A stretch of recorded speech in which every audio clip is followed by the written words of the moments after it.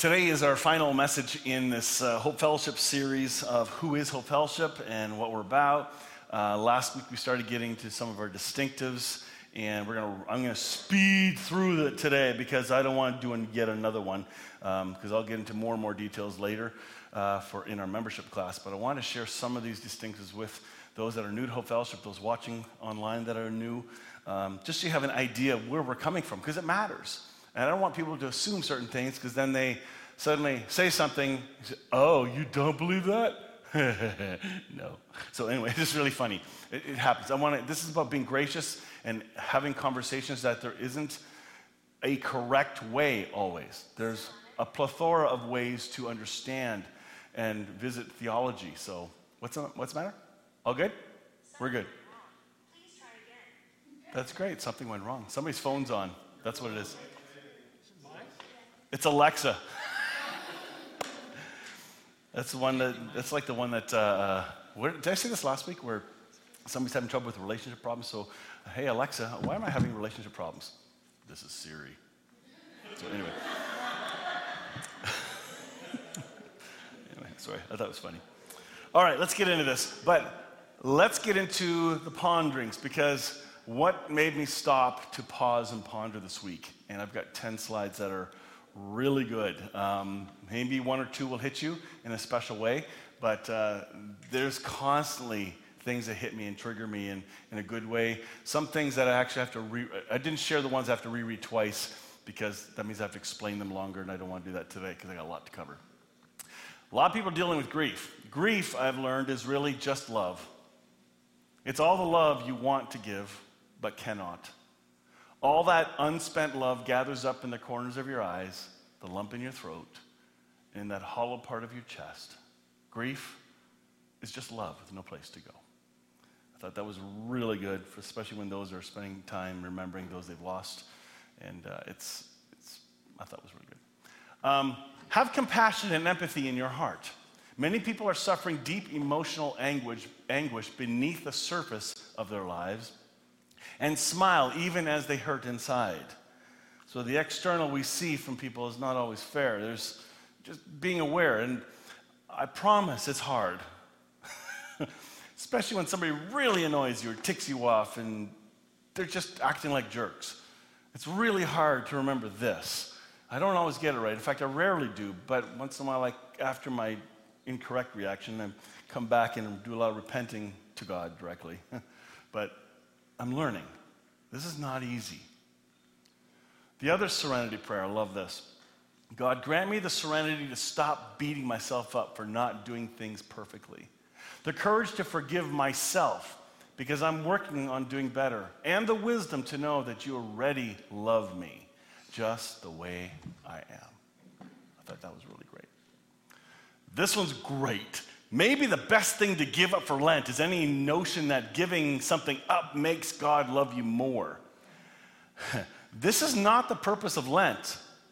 However, many believe it is. Subtly, we think that by doing these things, God will like us more.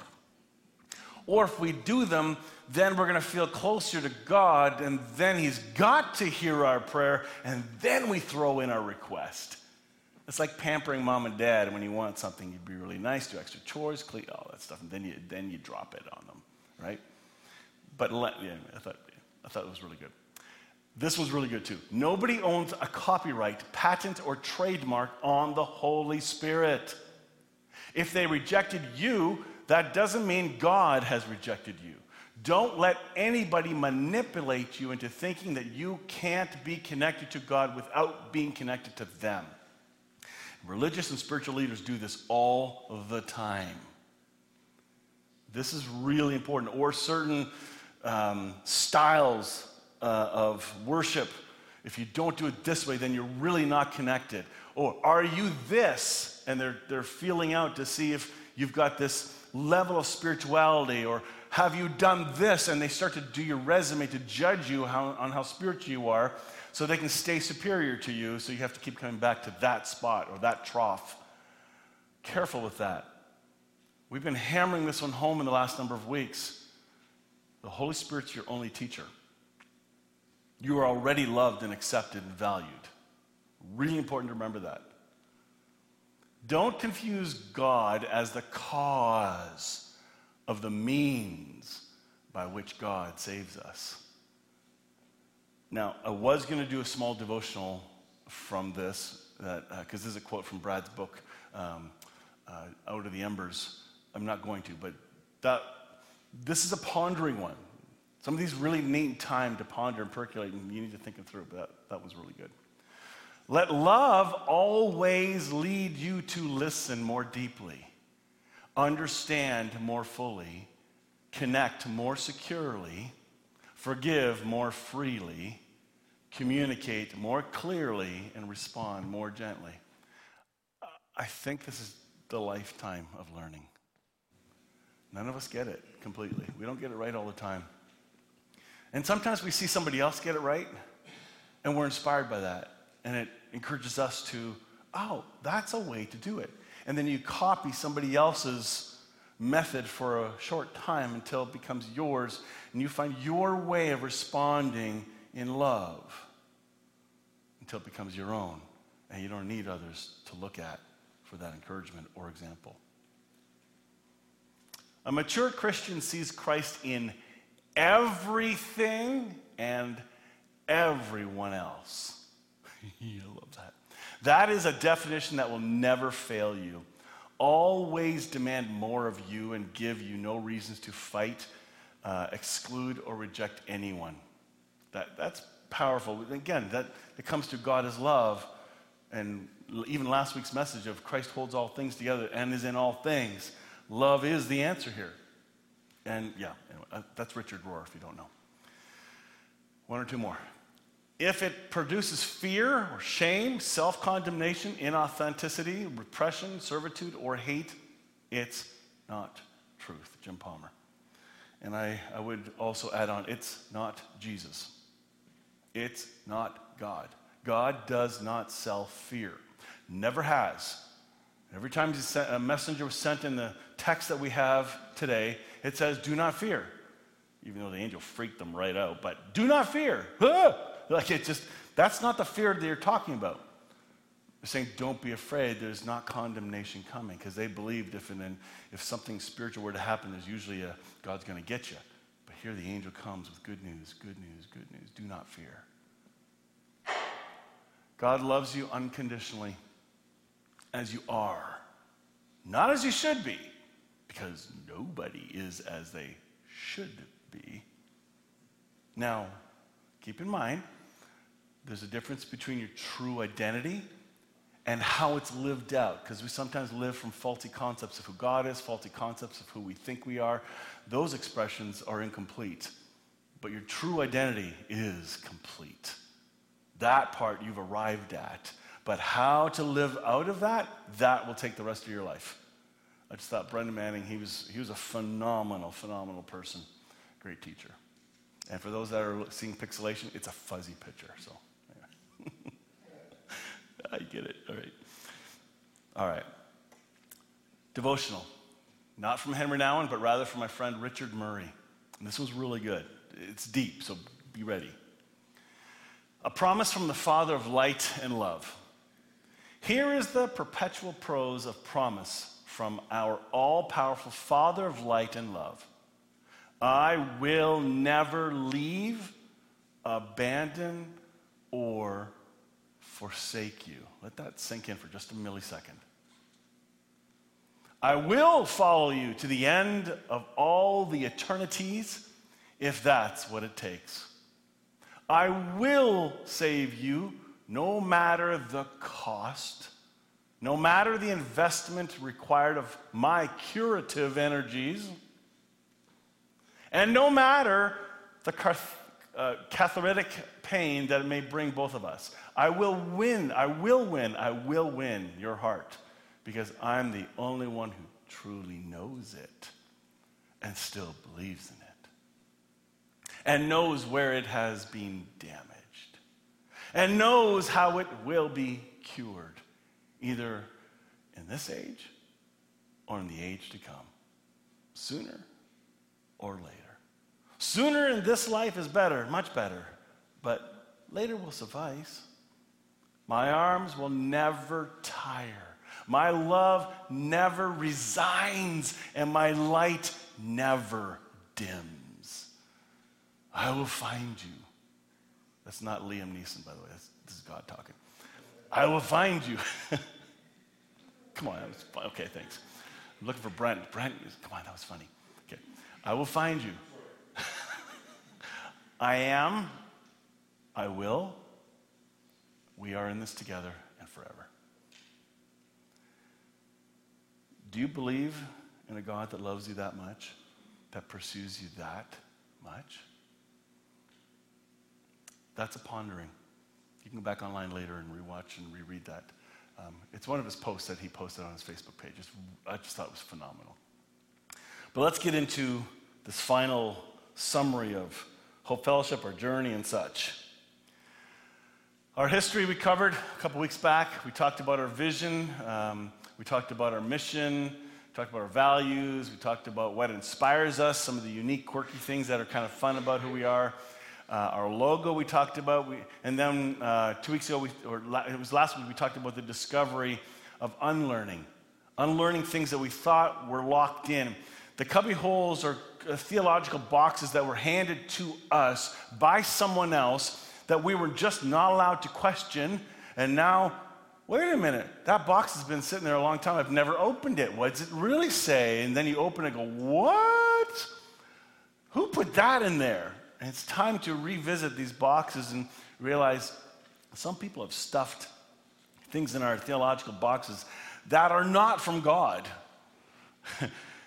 And your heart will know which ones are and which ones are not.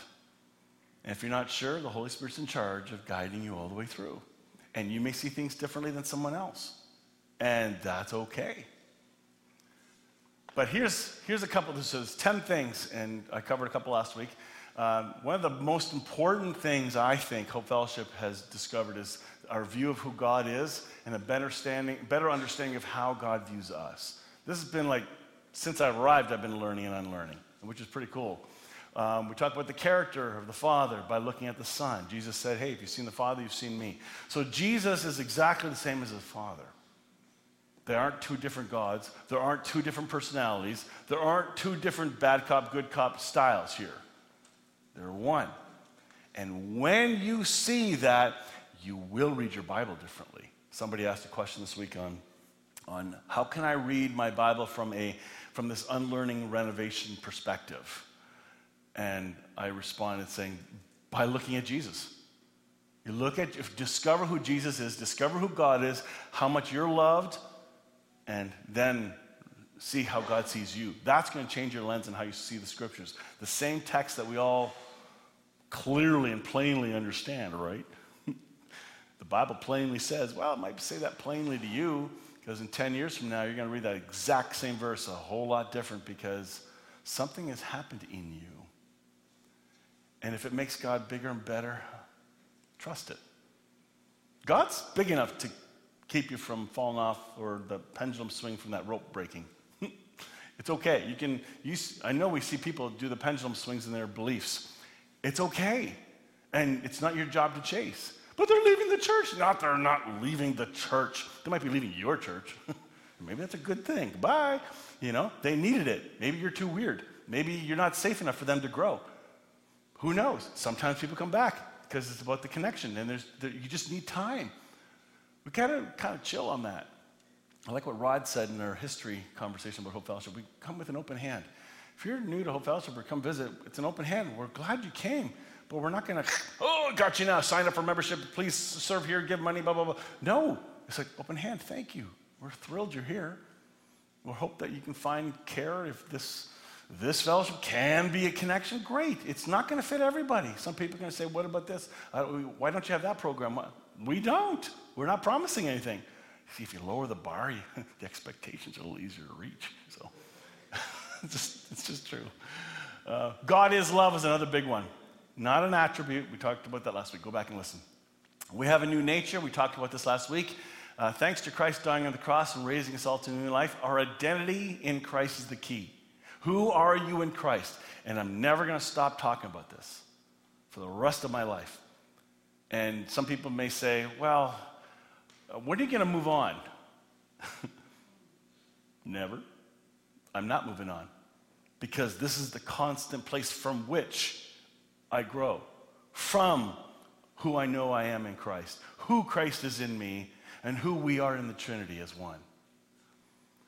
Number 3, we are one with Christ in union with him. This was a big one. In fact, I'd say almost 20 years ago was the first time I discovered Christ was in me. Somebody would ask, well, how long have you been a minister? 33 years. 33 years, and 20 years ago I discovered Christ lived in me? That's embarrassing. But why? Because I believed in Jesus. I loved Jesus. I believed there was a connection, but I thought there was this unexplainable things because God's ways are higher than mine. And, there's always that bubble. We throw everything we can understand into, and that box, that junk box in our brain, the theological junk box. We'll get to it later. Later. I'll sort it later. And then I read a book from Bob George called Classic Christianity. That was my launch. And then I read the book Grace Walk and lots of books since. But those 2 books were the tool God used to show me from Colossians 1:27. Here's a secret. Christ in you. The hope of glory. Everything changed that day.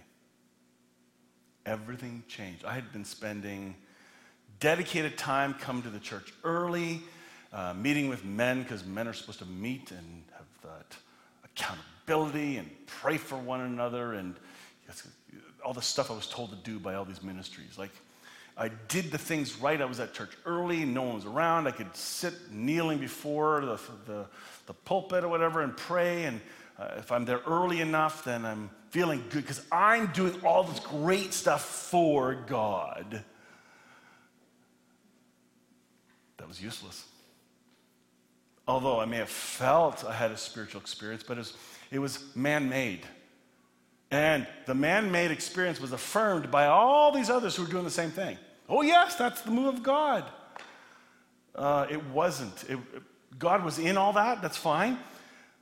But there was a layer peeled back. There was a thing lifted from my eyes. And suddenly I realized I've been begging God for something that was mine the whole time. Come near. Where are you, Jesus? Forgive me. That was the next big one. We're going to talk about that briefly. I didn't know I was fully forgiven. I thought it was up to me. Again, we'll get to it in a minute. But holy smokes. The unlearning. I loved Jesus. Always have. And I really wanted to understand. So even when I first learned about this grace message, so to speak, I was accused of following a leader and mimicking whatever that leader was saying. And I'm thinking, you don't know me.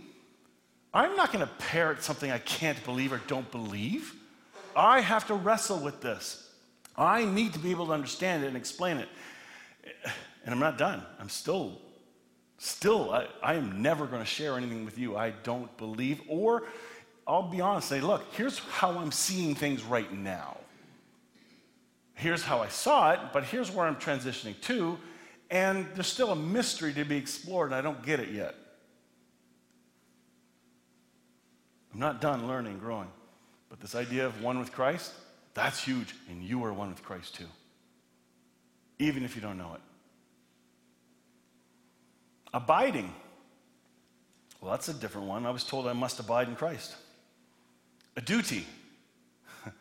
But to find out I already do abide, and it's my natural place. So instead of having to abide, as in I must now choose to, okay, now I'm abiding. Distraction, oh, now I'm not. Oh, distraction, oh, no, now I'm abiding. And it's up to me to stay abiding. My default is abide, because Christ is in me. It's your natural disposition. You're already abiding in Christ. Is your mind reflecting that? Jesus said, I do nothing of my own initiative. The whole time, Jesus modeled how to abide. Constantly, he said, I don't do this. My Father said this. I don't say anything of my own accord. I just tell you what my Father says. Jesus lived abiding in his Father the whole time. He did not know everything all the time. Jesus did not know everything all the time. What, isn't he God? Yes, fully God, fully man. But he chose not to live out of the divinity. He lived out of his humanity. That's why he suffered like you and I. He had to grow and learn and mature and had all of those experiences growing up and what do you call that, adolescence? That must have been awkward, and so on. And all that stuff, Jesus went through it all as a man, as a human. And he chose to abide in his Father. He listened, he prayed a lot, heard and got to know the voice of his true Papa. And then listen to this in Acts 22. Who did the miracles? This is really cool. Men of Israel, listen to these words. Jesus the Nazarene, a man attested to you by God with miracles and wonders and signs, listen carefully, which God performed through him in your midst. Jesus didn't do those miracles in his human power. That was the abiding Father doing the miracles through every single one of those miracles. That changes a lot and changes the pressure to mimic. Changes the pressure to try and copycat Jesus and what would Jesus do? You don't know. You can't think like that because it's a different situation. You can ask Jesus, hey, how do you want me to respond?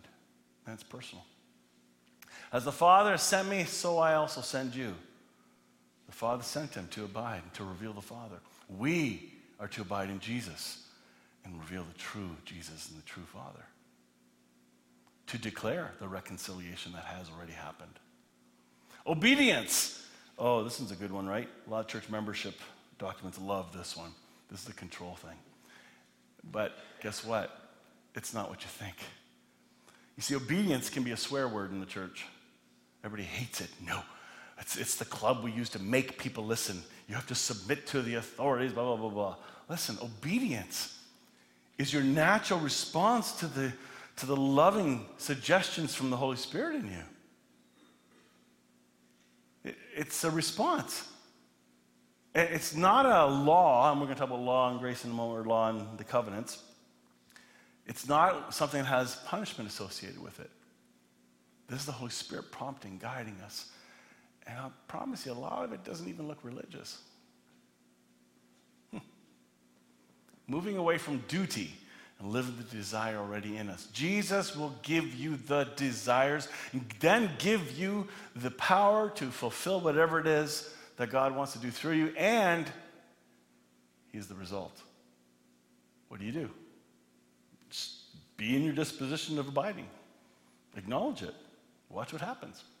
Forgiveness. It's a done deal. We now get to live from the state of being forgiven, confessing our forgiveness and living it out towards others. I've done a whole series on forgiveness, and we had a big conference last year on forgiveness, which was deeper than I ever expected it to go. But to summarize what we've learned here, we are already forgiven. There's no one here or listening or anywhere that is not already forgiven by God. It's done between you and your Heavenly Father. If you're going to confess your sins, then pray like this. Jesus, I confess, which means I agree with. That's what confession means. I confess I am forgiven. What I did, I'm sorry, that sucked. I'm grieving, I'm sorry. That's great. That's a contrite heart. It's lovely. But to factually think you're not and then try to beg for it, it's just spinning cycle. I've taught on this enough, so I'm not going to get into the details now. Well, prove that. Where's it in the Bible? Go back and research because I've done it already, all right? It's all there. It's fun and blunt, but it's gracious and gentle. Number 7, Christ is literally our life. We don't ask him into it.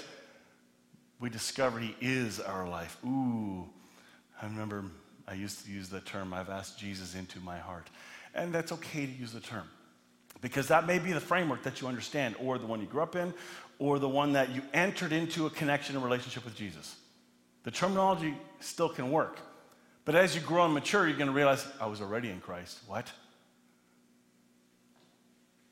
No more performance-based acceptance. When Christ, who is our life, is revealed, then you also will be revealed with him in glory. Colossians 3:4. You see, I used to think that if I say the prayer, then I receive the life of Jesus as a transaction. There's no transaction in Scripture. We wake up to this. Philippians 1:21, for me to live is Christ. Colossians 3:3, for you have died and your life is hidden with Christ in God. Your life is in Christ. I'm not making these up. Number 8, I'm looking at the clock, that's why I'm suddenly going quick. Old covenant versus new covenant, the purpose of the old law, that we are not under it at all. This is where people get mixed up with making the scriptures equal. Old Testament all the way through to the New, that's equally authoritative, that all of it applies to us. It doesn't. In fact, anybody that ever goes to Bible college, in almost any Bible college, you'll learn pretty quick that, oh, there's a difference. But they don't emphasize it, because if they did, it would change the outcome of Bible college and churches. Many focus on the rules. You must follow these rules in order to be right with God. Well, Jesus is declaring you already are right with God. It's messed up. And this is a big thing we've been learning here. I haven't talked about or preached on this for a long time, but the old covenant is the old rules. Another word for covenant and testament, like a last will and testament. Once somebody dies, it's done. Jesus died and ushered in the new covenant. So let's maybe visit the new covenant. Oh, we still can learn much from the old because it points to the new. But we don't live from the old, we live from Christ in us. So careful that you don't spit on that too much and realize, okay, that's my heritage. I've grown up learning this. It's good because it points to Jesus. There are people still think they're under that law. Fine, point them to Jesus. Number 9, spiritual warfare. I went to a number of charismatic churches growing up, and my mom dragged me to every charismatic movement you can think of. Benny Hinn was at Waterloo Pentecostal Church. I got dragged there, and I saw the woo-hee stuff. It was different. I was in the front row when he came and talked to my mom. I got pulled to all kinds of movements in order to, my mom was hoping I would take on me somehow. They would catch, because somehow I guess I needed it, because she didn't bring in the other kids. Anyway, who knows? But what we believe matters. And if you think there's a demon behind every chair and tree, then there's going to be a demon behind every chair and tree. But if you realize, wait a minute, spiritual warfare is in your mind, and we've taught on this too. It's up here in what you believe and what you see. Don't get into the semantics. Get into first, who is God and who are you? Because it answers most of the questions instead of, yeah, but what about this and what the Bible says this? How do you answer this verse? Hang on, I've read those verses. Go back to the foundations of what you haven't studied and memorized and learned fully yet. You're in Christ. That's huge.